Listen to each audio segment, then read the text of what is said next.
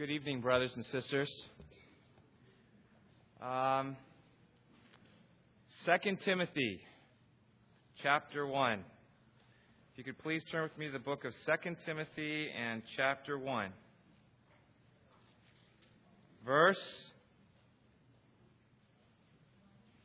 Not verse 1. Verse 14.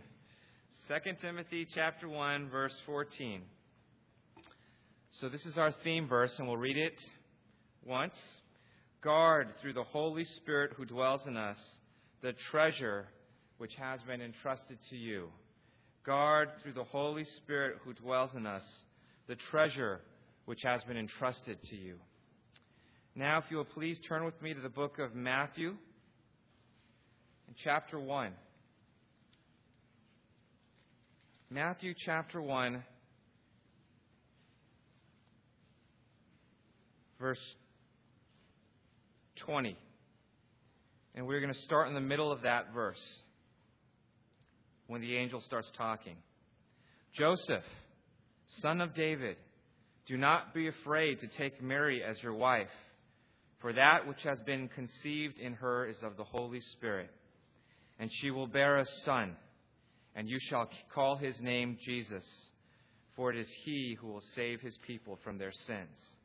Now all this took place that what was spoken by the Lord through the prophet might be fulfilled, saying, Behold, the virgin shall be with child, and shall bear a son, and they shall call his name Immanuel, which translated means God with us.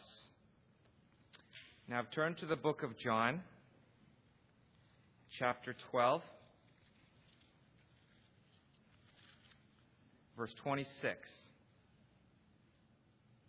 This is getting very close to when the Lord was crucified. Chapter 12, verse 26. If anyone serves me, let him follow me. And where I am, there shall my servant also be. And I'm going to repeat that last part of that part that I just read. And where I am, there shall my servant also be. Now turn ahead 2 chapters to John chapter 14, verse 3. And if I go and prepare a place for you, I will come again and receive you to myself, that where I am, there you may be also. And I'm going to repeat that last half of verse 3. That where I am, there you may be also. John chapter 17, verse 24. Father, I desire that they also, whom thou hast given me, be with me where I am. And I'm going to read that last part again. Be with me where I am. Let's have a word of prayer. Lord, we thank you that you've given us 4 nights together, and Lord, this is our last night. I pray, Lord, that what you are speaking to us, you will make it real in our hearts. I pray, Lord, that for every one of us in the situation that we are in, Lord, you have a word for us. Lord, for myself, to my brothers and sisters, Lord, we are all looking to you because we need you, Lord. So, Lord, we pray this evening as we open up your word together and we share on this last night. Lord, have your way. Lord, speak to your people because we need to hear your voice. And, Lord, we don't want anything else. No impersonators, nothing that just sounds good and tickles our ears. Lord, we want that real word that can only come from you. Lord, that can change our life. So, Lord, we worship you. Be honored tonight in our presence. And, Lord, have again that throne of authority and over this meeting. We pray in Jesus' name. Amen. Now, brothers and sisters, a number of years ago, there was a very famous leader of the nation of Israel. And if you remember this famous picture, President Clinton had his hand around one guy on his right and one guy on his left. And you know, in the Middle East, there's a great amount of hatred between the Israelites and the Palestinians. And the most famous picture is when they all walked out together. You could tell the guy on the right, his name was Yitzhak Rabin. He was the prime minister of Israel. And the guy on the left, who was a leader of the Palestinian Liberation Organization, Yasser Arafat, they didn't like each other. And you could just tell. They were standing on both sides, and President Clinton was walking out in the middle. And President Clinton, at the end, they were all waving. President Clinton said hello, and then he basically took the two of them and he pushed them together to shake hands. And you could tell when he looked at their faces, they really did not want to shake hands. But they did. And you know, when they did this, what it earned them was the Nobel Prize. I mean, this one handshake of peace, a gesture of peace. Well, what ended up happening was, in the country of Israel, there are people who really hated the Palestinians. And so one of the Israeli citizens one day jumped in front of Yitzhak Rabin and assassinated him. And he died. And they had a funeral for him. And I always remember this. I remember so vividly. They had a funeral for him, and all of these heads of state were there. President Clinton, President George H.W. Bush, all of these famous people were all lined up. And everyone had something. Boris Yeltsin was there from Russia. And they all said something really wonderful about him, about what a trailblazer he was and how brave he was and courageous. He was a great man, a great, great man. And at the end of all of these famous people sharing about him, I won't ever forget this. His granddaughter came up. And his granddaughter was just a 20-year-old girl. And she came up and she wrote a little letter to her grandfather. In the letter she said, Papa, which is how she said grandfather, she said, thank you that you held me at night when I couldn't go to sleep. Thank you for the stories that you used to tell me about our ancestors. Thank you that when I was scared, you were always there. And you know, the impression that you got when you looked over the camera and you looked over at these famous presidents and dignitaries and said all these wonderful and true things about him. When you looked over, they were all in tears. And when you got this picture of all of these people who said all these things, the one thing you came away with was that everything that everyone said was true. But there was only one person in that whole group of people who really knew who he was. And it was his granddaughter. And you know, all these wonderful, grand things that were talked about, they sounded so good. But what brought everyone to tears was this young lady who had never been on TV before and was of no special consequence. But she knew something about him that was close, and it was personal. Now, brothers and sisters, why do I share this story? These days, the theme of our conference is what God has entrusted to us. And on the first night together, we talked about a noble character. But you know, God has not entrusted to us a noble character. And He has not entrusted to us a noble calling. He has not entrusted to us a way of life. And on the second night together, we shared about the Lord who is a servant. But God has not entrusted to us a life of being a servant. He has not entrusted to us the calling of being a servant or how to be a servant. And the third day, we talked about the Lord who suffered for us and gave His life for us. But He has not called us to a way of life. He hasn't called us to behave in any special way. And why am I saying this, brothers and sisters? Because I don't want you to be confused. He has not entrusted any of those things to us. No mission, no calling, no lifestyle. That is not what He's entrusted to us. The Lord entrusted to us a person. And this person is the Son of God who loves you. And you know what? If you live your whole life and you live a life in which you live nobly, you do all of these honorable things, and you don't live in the world, and you cast away your love for the world, and you live very piously, and you die at the end of your days, but you don't know the Lord Jesus, the person, That's not what has been entrusted to you. Or if you live a life, your whole life, and you serve everyone around you, you give of yourself until you have nothing left to give, but you don't know the Lord, the person, you've missed the point. You see, brothers and sisters, what has been entrusted to us is a person. And I don't want you to miss that. We've talked about his noble character. We've talked about the fact that he really was a king. But when he came on this earth, we realized that he was not an earthly king, because he had nothing that we would look at him and admire him. In fact, we would look at him and think, what a waste of a life. But you see, brothers and sisters, we believe in that person. And we believe in him. And that's his character and his nature. And if we believe in him, we hope that the more time we spend with him, the more that nature will rub off on us. But it is the person that we believe in. And servanthood. You serve your whole life, but you never know the Lord. Brothers and sisters, what has been entrusted to us is a person who served his whole life. And his life is a life of serving. And if we spend more and more time with him, we will take up that life. You know, sometimes I look at my son, and when Aaron, my youngest, does something wrong, you know, I'm pretty gentle with him because he's the third. You know, your first child, you're really hard on them. The second, you're a little bit nicer. The third one, you know, go ahead and play in the dirt. You'll be fine. You know, but when my son Aaron makes a mistake, my son Matthew, he will say, Aaron, no.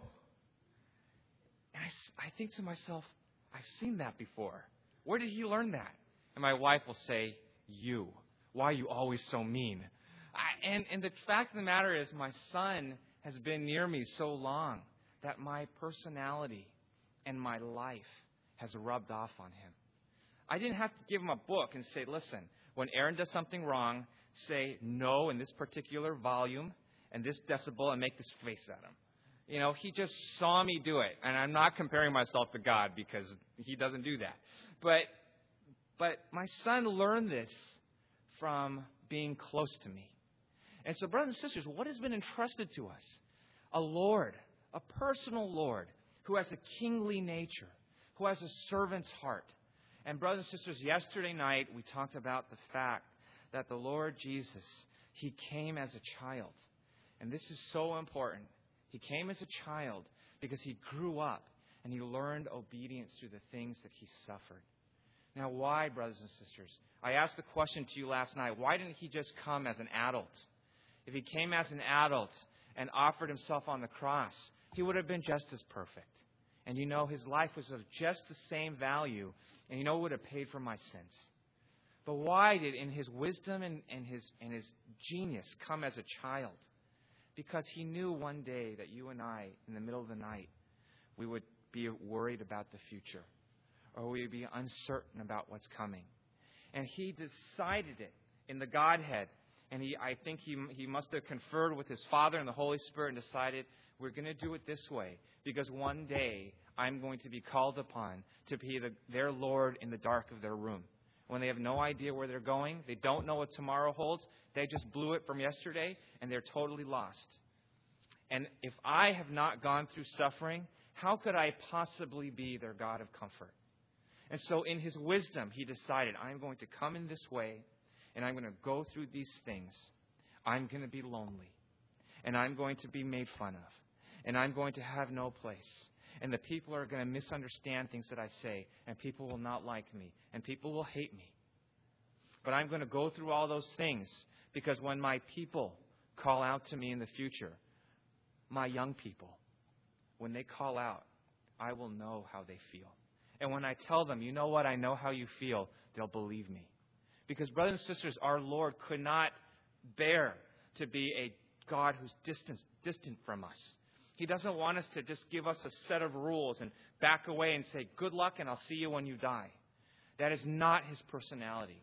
He wanted to be with you every day, every moment of your life, and whenever you fall, whenever you suffer, and whenever you fail. He will be there and he will say, you know what? I know how you feel. And so, brothers and sisters, he is the God of all comfort. He was also the man of sorrows. And we also said that the comfort is to comfort us during our temptations. Do you remember in Hebrews chapter 2, verse 17? He said, when they suffer because of their temptations. And so he talked about the three temptations from the enemy. The temptation that you need to be independent. You know, your future, how can you trust it to God? This little life that's been implanted in you that will grow, is that enough? It couldn't possibly be enough. You need to take control of your own life so you can be who you think you should end up being. And you cannot possibly believe that the Lord will bring you there. That was the first temptation. The second temptation was he brought the Lord and showed him all of the riches of the world and said to him, if you would just bow and worship me, you would have all of these things. And his point was, you know, just a moment ago when you were baptized, the Father said, you know, this is my beloved Son, and I am in him I am well pleased. But the enemy was saying, but you aren't enough. He's well pleased with you, but you know you're not enough. You know, you should decorate yourself with the world. Take some of what the world has. It'll make you a complete person. Because, brothers and sisters, the enemy is saying what God wants of you and who God has made you to be is not enough. You have to have a little bit of the world sprinkled in so you'll be good enough. And that temptation is so strong, and every one of us has fallen to that. Yesterday I told you that, brothers and sisters, if you counted up your sins and you counted up mine, I promise you, if I were a betting man, I would bet every dollar that I have sinned more than you. How do I know that? Because I'm older than you. And the more time that we have lived on this earth, the more we have sinned. I know that this is a fact. I found out, thankfully, that my brother Scott is 5 months older than I am. And so he and I together, for sure, have sinned more than you. We would be the first to admit it. The more time we have lived on earth, the more we have sinned. And with the more that we have fallen. But you know, the wonderful thing is, I have a Lord who understands. He knows what it is to be tempted. And so the third temptation, brothers and sisters, was, perhaps we should look at it again, is Luke chapter 4. The third temptation, he said, you know, I want to read this right. He will give his angels charge concerning to guard you. On their hands they will bear you up, lest you strike your foot against a stone. So he quoted the Bible and said, could this possibly be true? Could it possibly be true what the Bible says about God protecting you?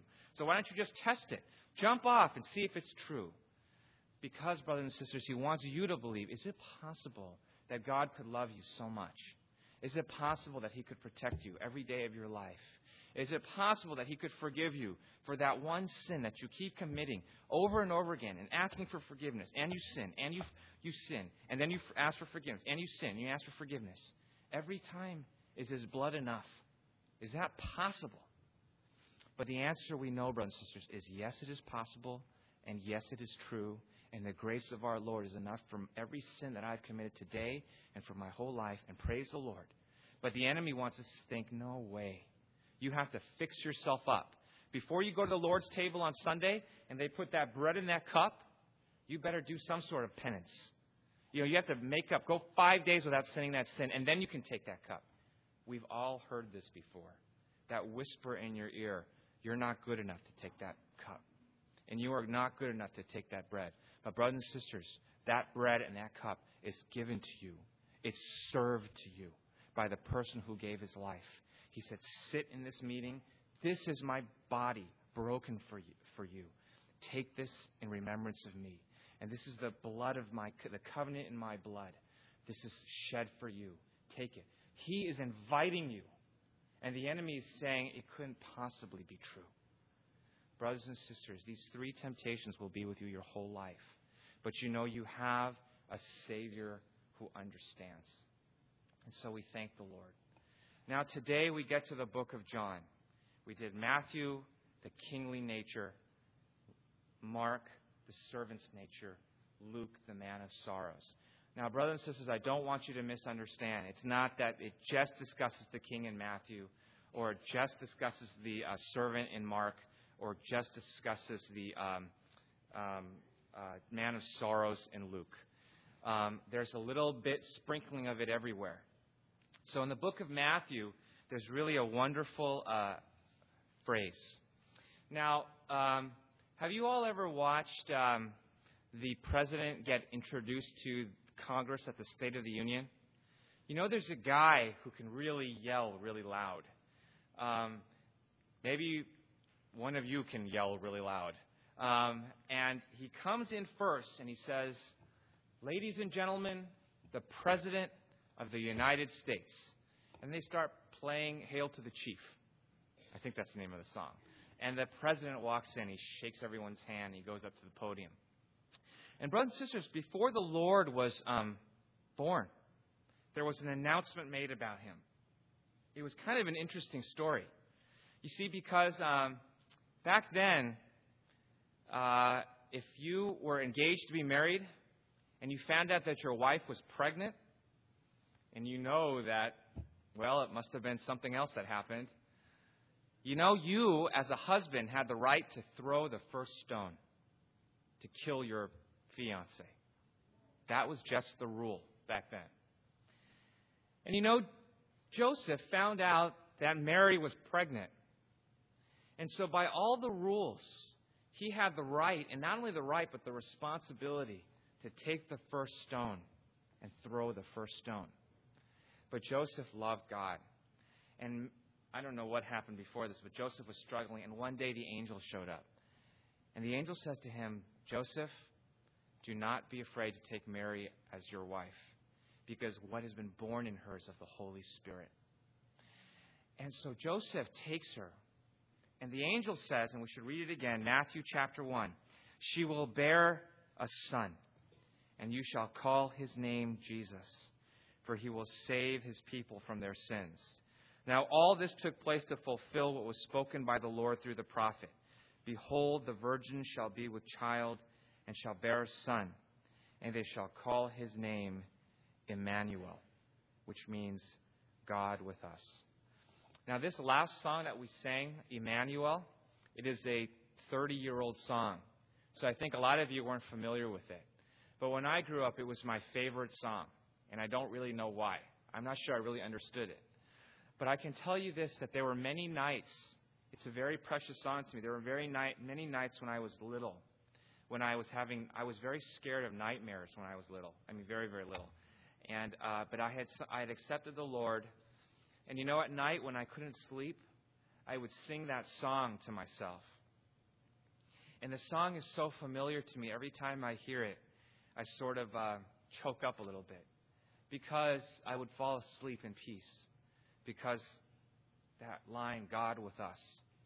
And you know, one day Matt, when he was little, he was having a nightmare. And so he was crying. So I went to his bed and I said, "Matt, you know, when Daddy was small and I had a nightmare, I sang this song. So I'm just going to sing it for you." And I sang that song to him, and he fell asleep. You know, it brings peace to my heart. And brothers and sisters, what does Immanuel mean that's so precious? You know, before the Lord came, when was it possible that God could be with man? When was the last time that God could be with man in peace? It was back in Genesis. It was before the fall. Now that was a long time.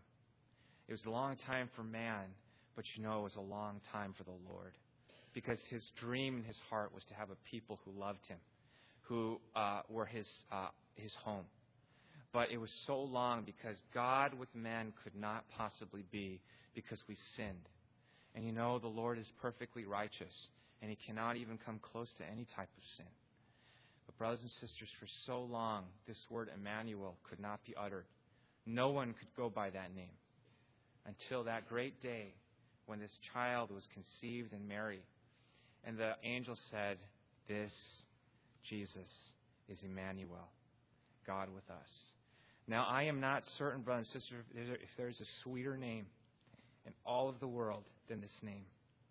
It basically tells us that a perfectly righteous God who hates sin could come again to be with men who are filled with sin. And the only reason was all of our sins have fallen on him, and he paid it all. And so now, when we come before him, what is the punishment for what we have done? Paid to the last cent. The Bible tells us that list of allegations against us was nailed to the cross, paid in full by the blood of the Lamb. And so, brothers and sisters, it's such a wonderful name, Immanuel. And the reason that I'm sharing this with you tonight is because the book of John tells us about the Son of God, and that the Son of God came for a purpose. And the purpose is in His name, Immanuel, God with men. That was His purpose. His purpose was not that I would teach them how to live a good life, or I would teach them how to live a servant's life, or I would teach them how to live a noble life, or I would teach them how to be good, or even sinless. He came so God could be with men. Everything that we have shared about for 3 days, there have been many things about nobility and servanthood and sorrows, but they're all nothing without the Lord Himself, our King, our Savior, our Lord. That person is who has been entrusted to us. And so, brothers and sisters, on this last day, as we talk about the Son of God, we have to remember that He came for a purpose. It wasn't on accident, and it wasn't so He could start a movement, and it certainly wasn't so He could start a religion. You know, they ask the question, where are the bones of all the great religious leaders? We know where the bones of Muhammad lie. We know where all the bones of the Buddha lie, or Confucius. We know where all the bones are. But people always, well, where are the bones of the Lord Jesus? Because no one knows where the bones are, because He resurrected, and He's alive, and He lives for us. And so, brothers and sisters, the point is this. We could know all of these facts and truths. We could memorize the Bible. We could live a good life. But without that living touch from the living Savior, we miss His purpose. His purpose is in His name, Immanuel. You know, in the Chinese language, I really love is that Chinese names, when parents give it, they think about it for a long time. And they give a Chinese name that has a purpose to it, or a hope. My 3 boys have names that my father picked with a purpose. I have a name. My name evidently sounds like breastfeeding. So whenever, and I don't speak Chinese practically at all, and so when I was little, people would read my name tag and people would make fun of me. And I have no idea why they're making fun of me, because I didn't understand what they were saying. But it actually means held close to the heart. And my mom picked it because it's actually from the Bible. And, you know, if I spoke Chinese a little bit better, I might have been traumatized by it, but thank the Lord I don't. So I never understood. But there was a purpose to my name. And so this name, Immanuel, it was given with a purpose. It speaks of His purpose. And so I don't want you, brothers and sisters, to be distracted. We are not talking about a lifestyle. And we are not talking about a way of living. We are talking about a life. Now, why is this so important? Now, I have to tell you a little bit about myself. I was born in Pasadena, California. Do you know where that is? It's in Southern California, where they have the Rose Bowl at a hospital called Huntington Memorial Hospital. And my father and mother are both Christians. And I grew up in a Christian family. And I learned from a very young age, I was brought to church. And I learned all the right things to say and how to do everything. But I cannot say that I was a Christian. If any of you are like me, when I was in junior high and high school, I was still struggling. I didn't know what to believe in. Do you know, you have to struggle with this decision. The Lord does not want anyone to just take something that someone else says as truth. He desires for you to learn. He desires for you to get to know Him and make your own decision. There's a little thing that people say, there's no such thing as a heavenly grandfather. And what that means is, just because your parents believe doesn't mean that you are saved. And so the question that I have to ask you tonight, brothers and sisters, is, you who have grown up in a Christian family, have you ever accepted the Lord Jesus as your Savior? Accepting Him as your Savior is to say, Lord, I believe that you came to this earth and you gave your life for me. And all of my sins you paid for me on the cross. And from now on, you will be my Lord. That's what it means. It's not to say, you know what, I'm going to accept this way of life. And I'm deciding that I'm going to go to church every Sunday, and I'm going to go to Bible study on Friday night, and I'm going to go to prayer meeting on Tuesday. I'm going to make sure on Sunday that I wear a tie. I'm going to make sure that my shoes laces are tied and that my belt matches with my shoes. Which is, I guess you're supposed to do. Brothers and sisters, it's none of these things. To accept the Lord is a personal decision. And so what I would like for you to do is you have to ask your question at this moment. Have I ever accepted you, Lord, as my Savior? It's not enough that I've been to church for so many years and listened to so many sermons and listened to so many messages and gone to so many meetings. It's not those things. It's nothing to do with those things. You have to ask yourself right now, and no matter what age you are, have I ever accepted you, Lord, as my Savior? And later today, we're going to give you the chance to do that if you haven't. Now, we read 3 times in the book of John as time went on. 3 times the Lord gave a secret to what was in his heart. Within the last 5 hours before he was betrayed, he gathered all of his disciples together, and the Lord was so distraught.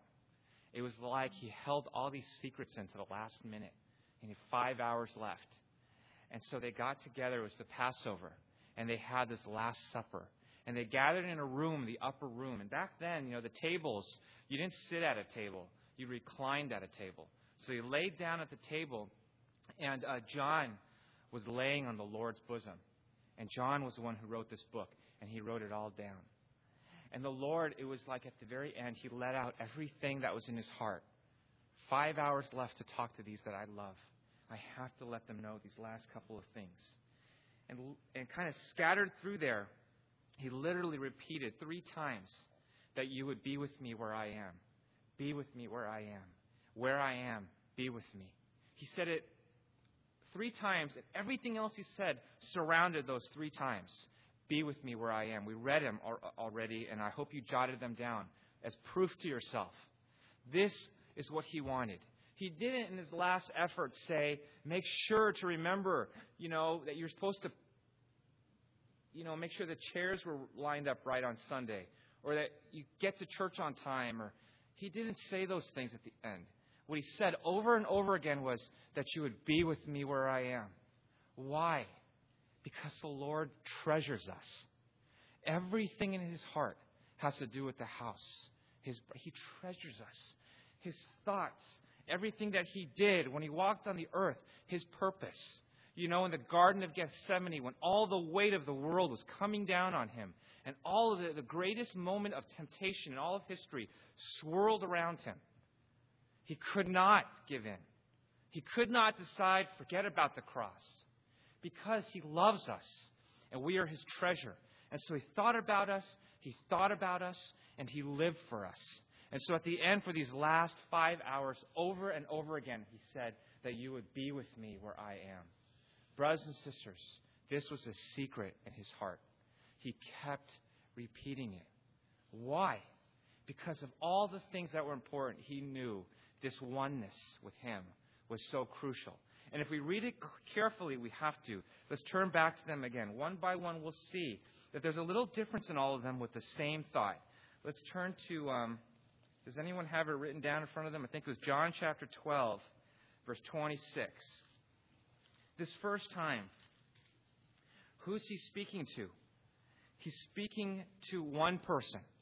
He says, if anyone serves me, let him follow me. And where I am, there shall my servant also be. And so he's saying he's speaking to one person who serves him. Now, brother, sister, remember 2 days ago we said, how do you serve him? When do you serve him? We can serve him at any age. Right now, no matter how old you are, you can serve him. And that service doesn't necessarily have to be like you think. You don't have to write a message and come stand in front of people or learn to play the guitar. That service can be in your home, like we shared. When that young man who was paralyzed and his friends lowered him down from the ceiling, the Lord raised him up and gave him a specific and crucial instruction. Go home. Why? Because, brothers and sisters, you can serve the Lord in your home.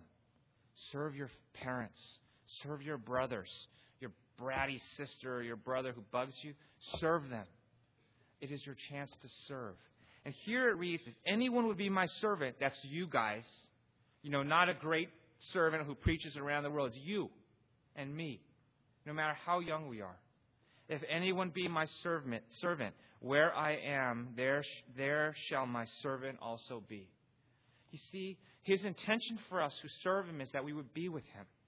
It's not that we go out and serve and forget about him. Get so busy with all this stuff that we're doing, but we forget him. There were two sisters named Mary and Martha, and they were wonderful. The first time the Lord met them, he came into their house, and Mary just sat there. And Martha was all busy getting ready with the little donuts and the cupcakes and whatever they did in Israel. And Mary just sat there. And Martha said, Lord, can you tell my sister to come help me? Because I'm doing all this stuff. And the Lord said, Martha, Martha, you are busy with many things. But Mary has chosen the better part. Sit there. Now, that doesn't mean that one day Mary didn't get up to serve, because I'm sure that she did. But He is why we serve. Don't ever forget. He is why we serve. And the Bible tells us here, where I am, there shall my servant also be. He wanted for you and me to be close to him. That was his interest. One person close to him. John chapter 14, verse 3. And if I go and prepare a place for you, I will come again and receive you to myself, that where I am, there you may be also. I should start for this passage from verse 1. Let not your heart be troubled. See, the disciples were totally confused. Lord, why are you speaking with such urgency? And where are you going? And he said to them, let not your heart be troubled. Believe in God, believe also in me. In my Father's house are many dwelling places. If it were not so, I would have told you. For I go to prepare a place for you. And if I go and prepare a place for you, I will come again and receive you to myself, that where I am, there you may be also. Brothers and sisters, this was meant to comfort them. Now, can I ask you a question? Have you ever been so lost, and one day, in the middle of the night, a song came into your head that all of a sudden you realized that the Lord Jesus was with you? And all of a sudden, every worry is lifted up. This is a very real experience of the Lord. Far more real than if you were to serve for thousands of hours in some way like Martha. This one experience is so real. Have you ever been so worried, sick, even about a test that was coming up you knew you weren't ready for, or someone who has fallen ill, or I hope that this is not true, but if your mother or father was diagnosed with a difficult diagnosis, or your grandfather or grandmother, brothers and sisters, to call out to him and have him bring peace to your heart is the most real experience of the living God. And when you find that to be real, your life will have purpose. You could serve till you're blue in the face with no energy left. And that would never replace that really true calling out to him when you were afraid. My sons, when we pray at night, do you know what Matthew always asks me to pray for? Daddy, please pray for no bad dreams. Why? I don't pray for that for myself. But to my son, that's his whole life. I don't want to have bad dreams. And so we pray.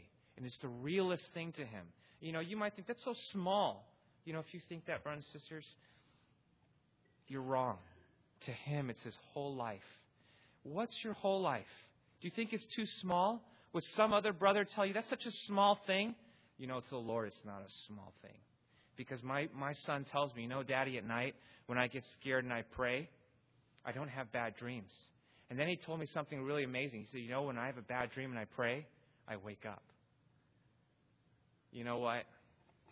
This is real life. It's real life to a 7-year-old boy. What's real life to you? And if some other brother or sister tells you, that's not important, the things that you tell the Lord are between you and Him. And no one is to judge your relationship with your Lord. You tell Him. There are certain things that are only between you and your Lord. There are things that I don't tell my wife. I don't tell anybody. They are between me and my Lord. And most of them are things I'm just too embarrassed to tell anybody else. But I'm thankful that He knows. He values those things. So brothers and sisters, this story here was about people who were worried. And the Lord said, I'm going to be with you where you are. Be comforted. And so this is so real. John chapter 17, verse 24. This was the last prayer the Lord uttered before He was betrayed with the disciples. He says, from verse 22, and the glory which thou hast given me, I have given to them, that they may be one, just as we are one. I in them, and thou in me, that they may be perfected in unity, that the world may know that thou didst send me and didst love them, even as thou didst love me. Father, verse 24, here's the key. Father, I desire that they also, whom thou hast given me, be with me where I am. Now, who is he talking about in this passage? It's not just one. He's talking about his people, the church. He's saying that the church, she would be with me where I am. All of us together. Brothers and sisters, we are all linked together. No matter our age, our hobbies, we are all linked together. Do you know that you have friends at your school who are believers? And they may be from a whole host of different backgrounds. They may do things all in different ways. They may stand when they sing. They may sit when they sing. They may wear a thing on their head when they pray. They may wear mohawks. There are brothers and sisters who are of every different color, of every different background. But there are people out there who love the Lord. And they are our brothers, and we are all knit together. And one day the Lord will say, my church, she will be with me where I am. Now, in this little prayer that he made is his whole heart. This is what he has longed for, that his bride, the church, would be made ready, spotless, and that she would come into his arms and just be with him where he is. This is a corporate prayer that he made for all of us, that we together would be with him where he is. It's a secret of his purpose. So, brothers and sisters, the Son of God was about to return to God. He knew it. He knew that it was coming. And these last couple hours, he said it over and over again, that they would be with me where I am.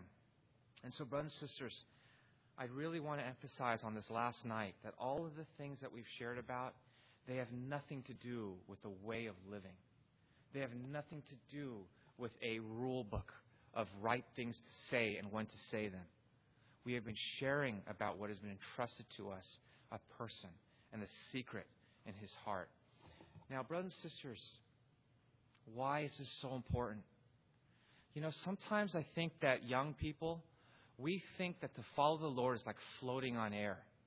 You feel so wonderful, and you just float on air, like a feather, just floating. But I promise you, brothers and sisters, when the hurricane comes, that feather will be long gone. Gone. What does the Bible tell us? We need to build our house on the rock. Do you know this song, Don't Build Your House on the Sandy Land? I love the song. I'm not going to sing it, but it's a kid's song. And the point of it is, you build your house on the rock. Now, what does that mean? Brothers and sisters, at all times, much better than floating around with these wonderful thoughts and feelings and bubbling up and down. What's much better is you get your knees and you put them on the solid rock. And you get your hands and you put them on the solid rock. And you're always grounded down to the Lord. When you pray, you have your heart bowed before him. And your hands are on the solid stone Christianity, brothers and sisters, is real life. It is when you are down, when you are at school, when you are studying. It's when you are taking a shower, when you're washing the dishes. It's real life. It's not just when you're listening to a really wonderful worship song or, I don't know what else, floating on air. You know, sometimes you get that sense in your heart of being lifted up. But it's very different from just floating around. We are told in the Bible, have this practical, real grounding on a foundation of God. He is a person. He's not just a feeling. He is a person. And brothers and sisters, I tell you, many times in the darkest, worst times, you may not feel Him. What's going to happen when we don't feel Him? And the enemy comes knocking. We're not going to have any hope if it's just a feeling. Brothers and sisters, faith says, my feet are planted on a ground that the Lord Jesus already won. And you know what? I promise you, when that time comes, the enemy begins to tempt you, you say a prayer, Lord, I may not feel you, but I know you are there, and I cannot withstand this temptation anymore. So, Lord, I cast myself into your hands. I promise you, He will be there. Not only will He be there, but if that happens enough, you will feel Him again in a very real way. Because, brothers and sisters, to be a Christian is real life, practical, grounded. And I want for you all to go home, and when difficult times come, you find that solid footing where you stand. You know, no amount of, now, don't get me wrong, praising the Lord is a wonderful blessing. But if all we live for is Sunday when we get to praise the Lord, what's going to happen from Monday to Saturday? You know, what about schoolwork? Could it possibly be that the Lord gave us something where we're supposed to go away from Him for 8 hours a day and then come back? The Lord would never allow that to happen. So when you're in school, He is still with you. Being a Christian is practical and grounded to be with Him where I am. And so, brothers and sisters, let's look at, to finish off, I just want to mention 3 stories where we might get confused about being with Him where He is. They're all from John. So we're going to look at the first one. It's John chapter 1. John chapter 1. Now, this is when the Lord first came out. And you know, John the Baptist was at work. And John was really a great, phenomenal man of God. The Bible tells us there's no one like him. Again, the next day, John was standing with 2 of his disciples. And he looked upon Jesus as he walked. And he said, "Behold, the Lamb of God." And the 2 disciples heard him speak, and they followed Jesus. And Jesus turned and beheld them following and said to them, "What do you seek?" And they said to him, "Rabbi," which translated means teacher, "where are you staying?" He said to them, "Come, and you will see." They came, therefore, and saw where he was staying, and they stayed with him that night, for it was about the 10th hour. One of the 2 who heard John speak and followed him was Andrew, Simon Peter's brother. He found first his own brother Simon and said to him, "We have found the Messiah." Now, brothers and sisters, something happened that night. They had been disciples of John's, a great teacher who said wonderful things. And one day they saw the Lord Jesus, and John said, "Behold the Lamb of God." So Andrew and his friend, we don't know who that was, they went up to him and said, "Rabbi." No, I'm sorry, I got it wrong. First, the Lord said, "What do you seek?" And they said, "Rabbi, where are you staying?" I wonder if they were a little nervous. I don't know. And the Lord said, "Come, and you will see." And they stayed with him one night. And they probably saw how he was, asked him some questions, had a meal with him maybe. The Lord probably served them. How do we know that? Because he was always serving. And then the next day, what did Andrew do? He went and found Simon and said, "Simon, we found the Messiah." Something happened that night that changed his name from Rabbi to Messiah. What was it? It was that they came in contact with him and they lived with him for just one night. The real and living God they came in touch with. And you know, that little touch changed everything. And so, brothers and sisters, You know what? No matter how great a teacher we have, now John the Baptist was the greatest teacher. No matter how great a teacher, how he opens our eyes, how we see things about God that we didn't see before, nothing replaces spending one night in the presence of the Lord. John could have probably gave the best message anyone has ever heard. And we would have thought, wow, what a wonderful message. But you know, the disciples left him and went with the Messiah because they spent one night with the living God. So brothers and sisters, what's the lesson here? When we come near to him, it cannot be that we worship a great speaker or a great mission or a great work. There are many great speakers and many great missions and many great works. There's only one Messiah. And so, brothers and sisters, these were disciples of John's. But when they spent one night with the living God, their whole lives were changed. So, brothers and sisters, you may be in a fellowship where you really do have a wonderful, gifted speaker. And you love listening. But what happens one day when that speaker is taken to the Lord? Then what? Will the fellowship fall apart? Or young people who meet together because of a speaker or a singing songs. What happens when that brother leaves?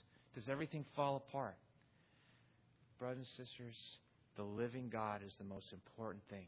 And we must worship him and get to know him. Founded on a solid rock. The second example.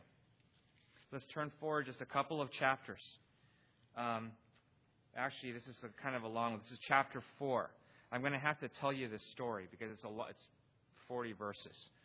I can't read all 40 verses. This is what happens. They were in an area of the world called Samaria. Now, Jews and Samaritans, they don't talk. Jews thought Samaritans were not really good people and not worth their time.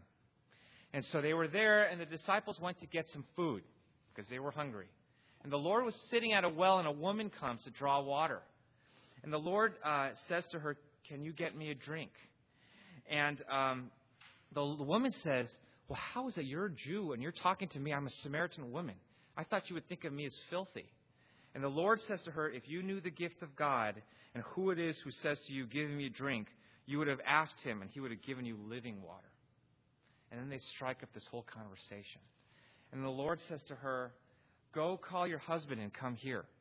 And she says, "I don't have a husband." And then the Lord says, "You're right, because you've had 5 husbands, and the one that you are with right now is not your husband." Basically, the Lord knew that she was in sin, in adultery, maybe having an affair. We don't know. I mean, that is worthy to be stoned. But you know, the Lord has a very amazing gift that none of us have. He has the gift of being able to point out in our hearts what we are doing wrong. And somehow when he does that, we feel better. You know, if I were to tell you, you're doing this wrong, or if one of you, and this has happened to me before, comes up to me after the message and says, "You know what? You said this wrong," or "I disagree with you," or "I think you were too flippant about this passage." You know, I've been when people have said that about me, I'm very polite, but when I go home, I'm crushed. I'm a human, and I feel so bad. But you know what's so wonderful about the Lord? He has told me many times, "What you said, that was wrong." And somehow, I kind of feel better afterwards. It's a very, very special thing about our Lord. When I first started speaking at a fellowship in San Diego, every time I spoke, I was supposed to speak every 3 weeks. The third week when I would speak, I'd have to apologize for something I said 3 weeks ago because the Lord pointed out to me, "You said that wrong." And I'd say it. But you know, the nice thing about our Lord is he will do that throughout our life. But like he did to this woman, he can say it in a way and you know he loves you. Why? If you ever doubt it, just look back at the cross. He loves you. And he might point out certain things. Well, he does that to her. And then she goes and she tells the people at the city, "You know, I met this guy. He told me everything that I have done. Could he be the Messiah?" And so they invite him over for 2 days now. The first day was 1 day. Now it's 2 days. And then the people in the city say something really wonderful. They say in verse 42, in verse 41, actually in verse 40. "So when the Samaritans came to him, they were asking him to stay with them, and he stayed there 2 days. And many more believed because of his word. And they were saying to the woman, "It is no longer because of what you said that we believed, for we have heard for ourselves and know that this one is indeed the Savior of the world." So, brothers and sisters, what's the point? It's not enough to depend on someone else's experience of God. Maybe your youth group leader, or maybe your mother or father, or maybe your brother or sister or your best friend. Brothers and sisters, at some point you have to invite him in and get to know him. And when we get to know him, we can say, it's no longer what someone else told me. Now I have met him. And brothers and sisters, this is so important. Be with me where I am. It was his purpose. The last story, John chapter 9. Again, this is a little bit of a longer story, and so I'm just going to tell you what happens. There was a man who was blind from birth, and his disciples asked the Lord, "Lord, who sinned that this man would be blind? Was it he himself, or did his parents do something wrong, and so their kid was afflicted?" And the Lord said, "It was neither that this man sinned, nor that his parents sinned, but why is he blind? It was in order that the works of God might be displayed in him." This is a wonderful line. Brothers and sisters, why do we go through difficulties? We might know that we are going through a difficulty because something we did that was just wrong. We sinned, and there was a result. And we might look at it and say, I know I did something wrong. But the Lord has a different intention. These things that have happened to us are so that the works of God might be displayed in your life and in my life. What difficulty are you going through right now? And why are you going through it? Is it just punishment on you? What the Lord is saying, it's not. It's happening because he wants to show his work in your life. And so, brothers and sisters, what happens is he meets up with this man, and he I'm just going to tell you the truth, he spits on the ground, the Lord. And he makes clay out of it, and he puts it on the guy's eyes. And then he tells the guy, "Go wash in this pool that's called Siloam. And you'll come back." And that's all he said. He says, "Just go wash in this pool called Siloam." So the guy goes and washes. And when he washes, all of a sudden he can see. The problem was, he didn't know where the Lord went. He heard his voice, but the Lord told him to go someplace else. So some people led him over there. He washed the clay off, and all of a sudden he could see. But he didn't know where the Lord was.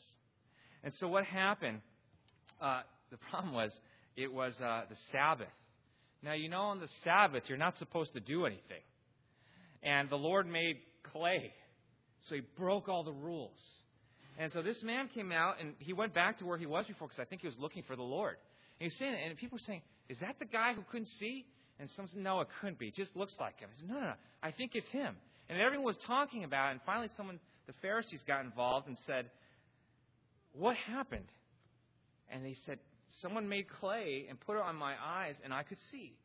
And then the Pharisees said in verse 16, "This man is not from God, because he does not keep the Sabbath. For how can a man..." But the others were saying, "How can a man who's a sinner perform such signs?" And so they actually started asking everyone, "Is this the guy really?" Because they couldn't believe it. They finally went and got his parents. And the parents said, "This is our son. And yes, he was born blind." And then the Pharisees were trying to ask him some tough questions. And they said, "Well, why don't you go ask himself? He's old enough. Just go ask him," because they were scared of them. The parents were scared. The Pharisees were so powerful. And they hated the fact that the Lord was doing things on the Sabbath. So they got the guy in, and they said to him, "Give glory to God. We know that this man is a sinner." And this is what he answered. He had not even seen the Lord yet. "Whether he is a sinner, I do not know. One thing I do know, that whereas I was blind, now I see." Now, brothers and sisters, what is this a story about? This is a story about what everyone else is saying is right and wrong, following all the rules of being a Christian, doing everything the right way, all the religious rules, but never seeing the Lord Jesus. And then here was one man. I don't know anything about him, he says. I don't know if he's a sinner or not. All I know is I had been blind. and now I see. Now, brothers and sisters, what will change your life? You go to all the training meetings in the whole world. You learn, you get all the graduate degrees you want, and a PhD and an MD and every single degree you want. You get everything. What will change your life is that the Lord touches you in some real way, that where you were blind, then you see. And then this guy said, I don't know anything else. All I know is I once was blind, and now I see. Because, brothers and sisters, what does this speak of? It speaks of that they would be with me where I am. And so later on, what happens is they get in a big argument, and he actually gets excommunicated. He tells them, this guy's pretty brave, the blind guy. Not blind anymore. He says to the Pharisees, do you guys want to be his disciples too? And they get all mad. They say, we're disciples of Moses. And then they cast him out. And so he gets cast out. And he's walking around. Then the Lord found him. But he didn't recognize his face because he's never seen anyone before. He didn't know what people look like. And the Lord comes up to him, and the Lord says, do you believe in the Son of Man? And he answers, and he says to him, Sir, who is he, sir, that I may believe in him? The Bible here reads the Lord, but it's a different word in the original. It means sir. Sir, that I may believe in him. And Jesus said to him, you have seen him, and he is the one who is talking with you. And then he says, Lord, the real Lord, I believe. And he worshipped him. See, brothers and sisters, the Lord will touch us in some way, even before we know him. And he will touch us in some real way. And then he'll come to us and say, this is who I am. Face to face. Not based on what someone else has told us. Not based on a great amount of teaching. Not based on a whole lot of studying from a book. Face to face. And he said, Lord. It changed from sir to Lord, I believe. And he worshipped him. This worship, it was out without song and without action. I don't know, he might have bowed down. But the Bible says he worshipped him. And it was a real worship. The Lord had touched his life. And he had come in contact with the living God. And it was no longer all of the Sabbaths and all of the rules. And you weren't supposed to make clay on the Sabbath. He came face to face with a person who had touched his life in a real way. Brothers and sisters, what has been entrusted to you? Who has been entrusted to you? There's a little bit, if you have accepted the Lord Jesus as your Savior, there's a little bit of that life that is yearning to grow in your heart. And I think that if everyone in this room, if that life grows up, you guys will bring such a blessing and a blessing to the name of the Lord. His heart will be lifted up. And so, brothers and sisters, what has been entrusted to you? Something of great value. When you go home, what is going to happen? The enemy is going to make every effort to steal that back. He's going to make it so that you fall back into old habits and old sins. And he will make it so that you forget. Brothers and sisters, cling to him. He's real. It's real life. What has been entrusted to you? The living God who lives in your heart. And when you go home, brothers and sisters, how can you cling? Pray. Pray and pray. He will stay close. And the other thing to do, cling to each other. Now, the first night I asked you all to raise your hands if you were from different parts of the country, and we had people from all over the United States. I realized I forgot to ask if anyone was from Vancouver. Did I ask if people were from Canada? I might have. But there are always going to be brothers and sisters with you. Pray together and grow together. Let's bow in a word of prayer.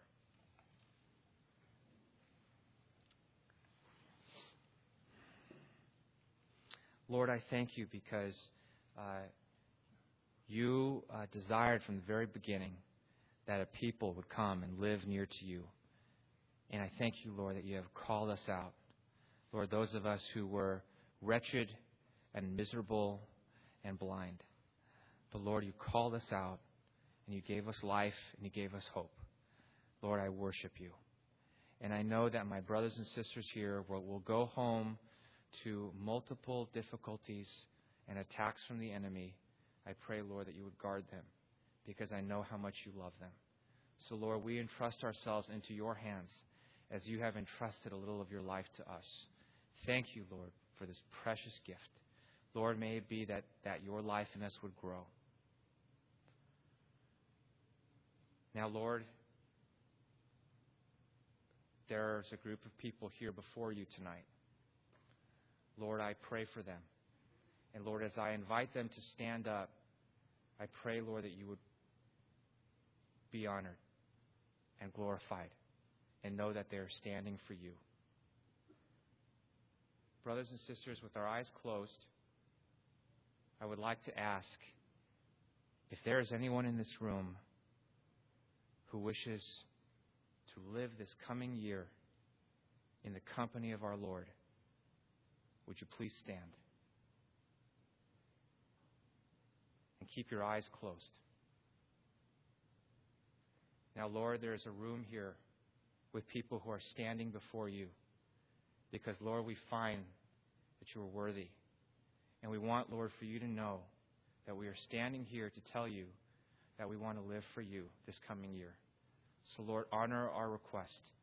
And, Lord, we pray that you will be glorified in our lives. Brothers and sisters, please have a seat. Lord, we thank you. In Jesus' name we pray. Amen. Brothers and sisters, thank you for giving me the chance to come and share with you. I just have a couple of announcements. There's going to be a Singspiration tonight at 9:25, and it's going to be across the hall in the I forgot the name of the room. I think it's called a